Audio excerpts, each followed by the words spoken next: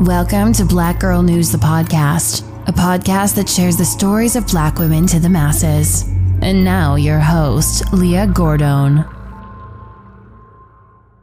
It's terrible for somebody to do something like that to a woman and an unborn child. You know what I'm saying? I don't see my worst enemy dying like that.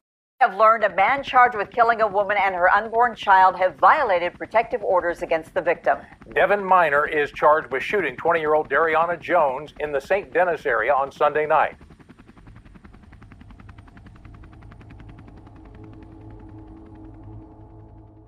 A pregnant woman killed in a St. Denis neighborhood shooting has been identified. According to Jefferson County Coroner's Office, the woman was 20-year-old Dariana Jones. Today, her friends and family are still in complete disbelief after her child's father was charged with her murder. Dariana Jones was 20 years old and lived in Louisville, Kentucky. Dariana friends and family described her as beautiful, caring, fun, and full of life. Baby, you don't know what you do to me. Between me and you, I feel a chemistry. I won't let no one come and take your place. 'Cause the love you give, it can't be replaced.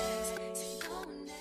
She was hardworking and focused on building a life for herself and her children. She loved everything about being a mother. Dariana had 2 small children and was 5 months pregnant. She was also on the outs of a relationship with her children's father, 21-year-old Devin Minor. Unfortunately, their relationship shared some turbulent times. At one point, court documents showed that Dariana had to file domestic violence orders against him, but it was dismissed. Prosecuting attorneys said that Devin also served probated time for domestic violence charges involving Dariana. And sadly, even after being charged, it didn't stop there. Although he was ordered to stay away from Dariana, he just did not. And on July 24, 2022, it was announced that Dariana got into a disagreement that escalated to gunfire.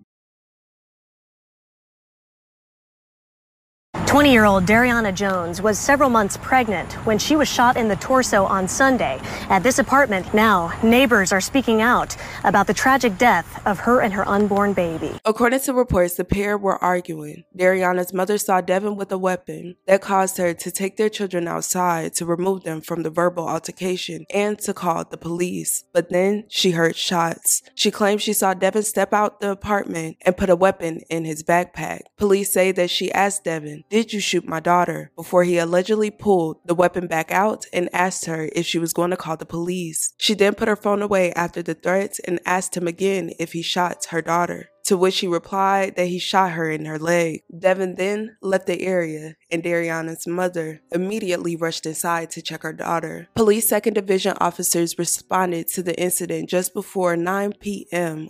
Once they got on the scene, officers found Dariana Jones, who had been shot at least once. Police then transported her to the University of Louisville Hospital, but unfortunately, she was later pronounced deceased. That night, Metro Police said that Devin Minor, 21, was taken into custody. They arrested him and charged him with murder, fetal homicide, and intimidating a participant in a legal process. Devin appeared in court Tuesday, where the judge placed his bond at $1 million full cash. His next court date is scheduled on August 3rd. Sunday's night tragedy has left some residents shaken, especially friends, family, and loved ones of the victims. It's terrible for somebody to do something like that to a woman and an unborn child. You know what I'm saying? I don't see my worst enemy dying like that. 2 lives gone. 2 more lives gone. It's just sad. It concerns me because it happened in my neighborhood. You know, it's more involved than just shootings and killings in this neighborhood. It's drugs. It's, it's other things too that's terrible.